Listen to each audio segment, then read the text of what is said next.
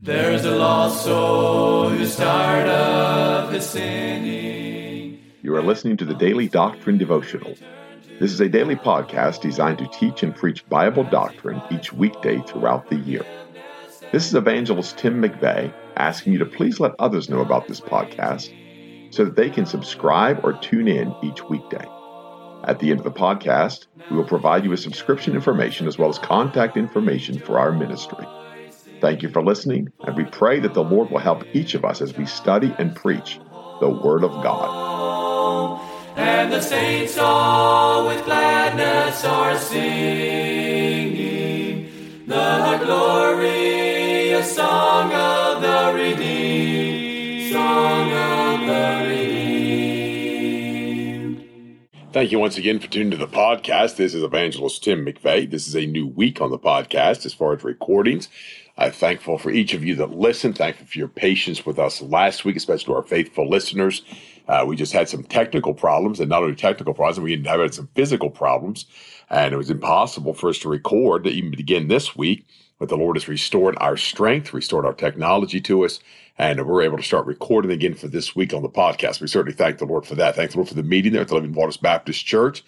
We certainly appreciate that. I do have a prayer request. If those of you out there wouldn't mind praying, my father, his name is Ken McVeigh, is very sick, very ill. He's had a couple of strokes in the last few months in a nursing home out in Evansville, Indiana. And my wife and I are trying to find the time to get out there to go see him. And my dad was never a great part of my life, never a big part of my life, but he's still my father. And we certainly are contemplating going out there, trying to get out there to see him. But he's in serious need of prayer. He has the flu. He's down. He's very weak, just not doing well. And so just pray for my father, if you would, please. Again, on the podcast, as we go week to week and day to day, we never know what's going to take place. And it's not that we're whining or complaining. It's not like we have a staff. It's not like we have people to help us. I don't walk into a recording studio and the sound engineer has everything set up. I can preach for 12 minutes and walk back out again, and the engineer takes care of all of it. No, we don't have that. We just do it all ourselves, and that's not a problem. We don't mind doing that. But we get behind things, and when sickness comes and travel comes and family things come, then we are just unable to record at times. And so that's what happened to us last week. So pray for the podcast. Thank you for those of you that have supported this podcast. We always have a dear brother that sends in a monthly support to help pay for the funds of the podcast. We certainly appreciate that. Appreciate each and every one of you. Matthew chapter 20 is where we're at. We're closing out the chapter in verse 30. And behold, two blind men sitting by the wayside, when they heard that Jesus passed by, cried out, saying, "Have mercy on us, O Lord." And notice, he says, "Thou son of David." Two great things they said. O Lord, they knew he was the Lord. Thou son of David. They have the promises of God, the promise according to the seed of David. They believe God. It is their faith. We see that. They come believing the word of God. They've heard of the miracles. They've not seen them, but they've heard of them. They've heard of his fame, obviously. They've heard of what he can do, and they cry out to him by faith. And I believe there's people that live in this world today that could do the same thing. They may not have seen, they may not have watched the miracles of Christ. They may not have seen anybody ever touched by a miracle of Christ. But when they hear of him, they know that this is he according to the scriptures. Now, what scriptures do those blind men have? They had Moses' law, they had the prophets, they had the Psalms. That's what they had, and they knew he was the son of David. It's amazing. Folks today, they can't see him but by sight. They can't see him except outside the flannel graph or outside of their movies. They can't see him by faith because they don't believe that he is the Son of God. And to be the Son of God, of the seed of David, born of a woman, born of a virgin, is the only thing that you can believe, my friends, to believe that he is the Christ concerning his life. And yet there are folks that deny that. They deny the virgin birth today. They deny the sonship of Christ. They deny the godliness of Christ. They deny that he is God. And yet they have a Christ, a form of Christ. They don't believe that is he that was sacrificed, he that was offered for us, he that gave his soul as that offering for sin. They don't believe that, but yet they have a Christ. They don't believe in the bodily resurrection of Christ, yet they have a Christ. And so we see two blind men that heard of him. They've heard of what he had done. They heard his story, and they cried out when they found out that Jesus passed by. It wasn't just a man passing by. They knew who was passing by. Why? They believed the scriptures. It's no different today. A man cries out of darkness. He hears the scriptures and believes that this is the Christ. When Christ passes by his way, what does he do? He cries out to him. What does Christ do? Saves him. Why? Because the word of God is true. And he that believeth to me, He said, I will in no wise cast out. For the deepest, darkest jungles of the heathen that picks up a scrap of scripture and realizes this is the Christ, the Ethiopian eunuch out there in the wilderness place, and he cries out and realizes that he is the Christ, submits himself to the word of God. The Apostle Paul on that Damascus road, he submits himself to the word of God, submits himself to Jesus Christ. It is no difference. It's by faith. It's of faith. And the dispensationalists, of course, try to dissect this and tear this all apart and just tear it to pieces. But it's interesting. And I was reading this earlier, and a dear brother had shared this with me a while ago, and I was looking at this concerning this dispensationalism that's going on today, and I shared this with some of you even today. But in Romans chapter 2, and again, what is a dispensationalist? Well, it's someone that just believes in the different dispensations, and then they take it and they go as far as they want or as close as they want. And some go further, some go even further yet. But verse 28 of Romans 2, for he is not a Jew, which is one outwardly, neither is that circumcision, which is outward in the flesh, but he is a Jew, which is one inwardly, and circumcision is that of the heart, in the spirit, not in the letter, whose praise is not of men, but of God. So he tells you it's not in the uncircumcision, it's in the circumcision. Well, what is it? The circumcision of the heart. That's where folks got a problem today. And my friend, they got a heart problem. Therefore, they go into all these ideals of cutting away Scripture and adding Scripture and diminishing the value of Scripture. And that's the greatest attack on the Word of God. It's just devaluing the Scripture. That's not really what it says. That's not really what it means. I had a thing recently that I was rebuked with paper. It was on writing. That's fine. Thank God for that. And it was given to me, and it was statements that I had supposedly made, and I don't recall making those statements. I don't believe a couple of those statements. But then they would use Scripture to try to prod at those statements. But the statements were in error because that's not what we preach. That's not what we believe.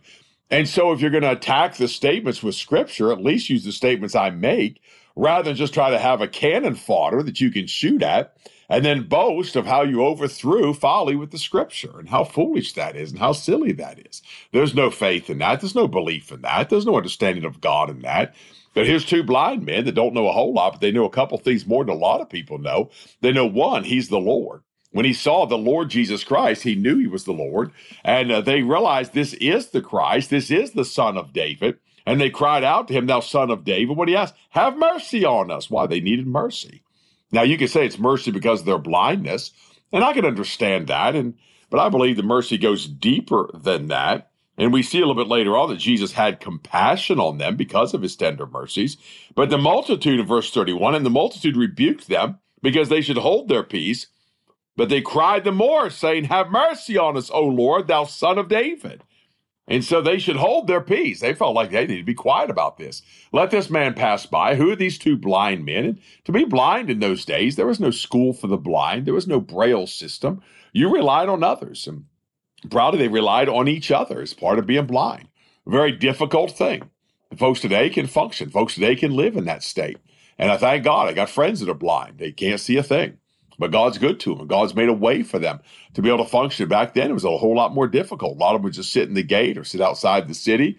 Obviously, sit by the wayside and just wait for someone to pass by. A lot of them begged, I'm sure. I doubt many of them came from rich families, so they wouldn't be on the wayside. But here's two men. And the Word of God simply said they were sitting by the wayside. Why were they sitting by the wayside? They were outside just waiting to see what could happen, what would take place. Maybe somebody would give them food. Maybe somebody would give them money. But what came by? Jesus Christ the righteous came by. They received more than money. They received more than food. They received the bread from heaven. They received eternal, by the way, eternal change in Jesus Christ. That's what he does for men. He gave them sight. He gave their eyes sight. They can now see. They're no longer blind. That's what he does. He opens your eyes to see.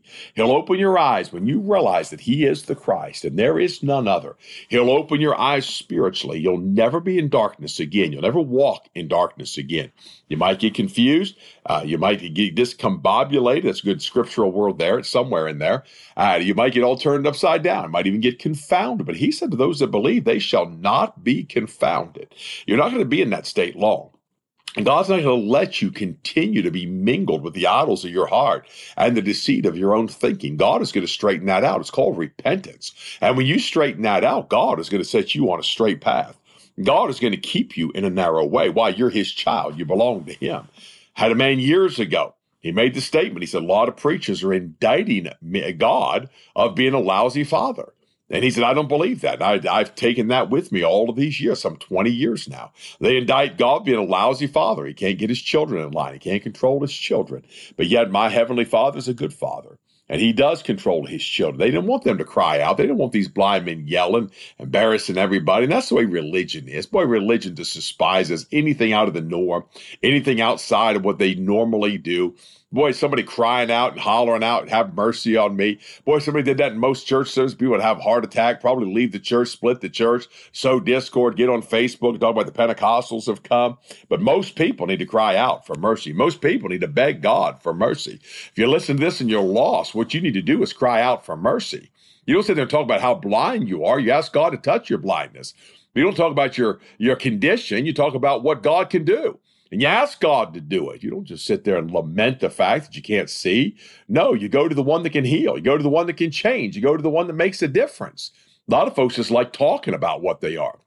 It's like the man is crippled up, doesn't do anything, try to help himself, doesn't get himself out and wheel around, doesn't try to walk, doesn't try to use his feet. He quits going to physical therapy. He just wants to sit there all day and tell everybody how crippled he is.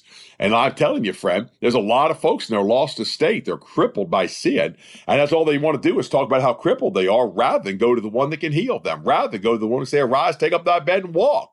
And yet he will do that for whosoever will. He will do that if you'll believe on his name. These men obviously believed. They called upon him. They cried out to him. The multitude rebuked them. But you know what they did? They ignored the multitude and they cried louder. Why? They had faith. They believed God. Jesus stood still and called them and said, what will ye that I should do unto you? When he asked for mercy, they weren't specific about that. But he called them, and I like what the Word of God says here. He stood still. When he heard his name, Lord, he stopped, got his attention. And my friend, he stood still and waited on them, and they came to where he was. For the Word of God said, he called them and said, what will you do that I should do unto you? You say they walked over them? No, I said they came unto him. There's a big difference. You don't have to walk anyway. Just come to where he is. And how do you do that? When he calls you, you respond to the call. It's like me saying to my son, Nathaniel, come here. And he says, yes, Daddy. No matter where he's at, he hears that call. He knows it's for him. It doesn't matter where you're at. You hear that call, you'll know it's him. You'll hear that voice, you'll know it's him. When he calls, you'll know it's him. What do you got to do? You just got to come. You have to run to where he is? No, you just respond to that call. You just say, here am I, Lord.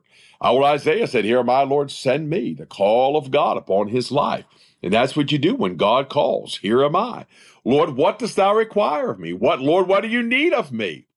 I tell you what the Lord needs of you. He needs repentance.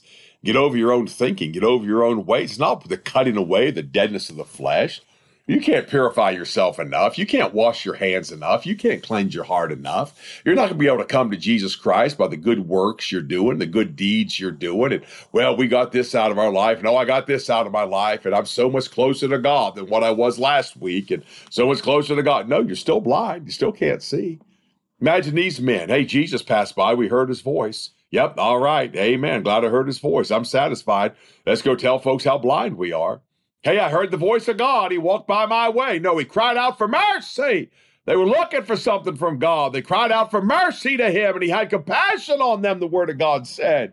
What's ye that I shall do unto you? They said to him, Lord, that our eyes may be open. And so Jesus responded to them and asked them what they wanted. And he told them, it'd be interesting to see, if God asked you, what do you want?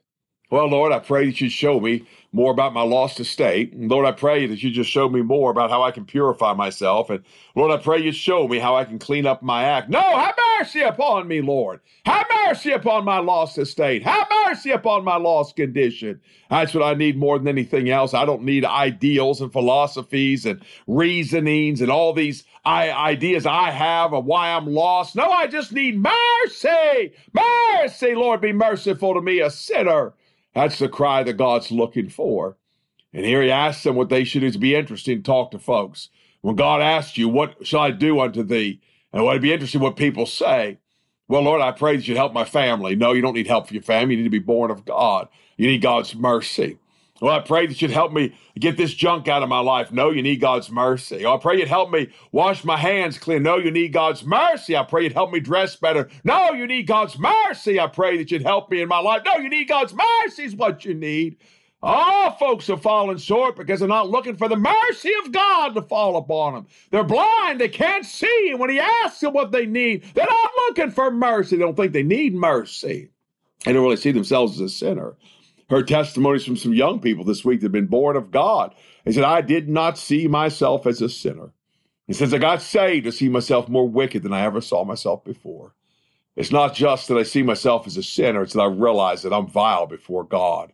I need God's mercy. I'm perishing. I'm going to die lost and go to hell without Christ because I will not seek the mercy of God.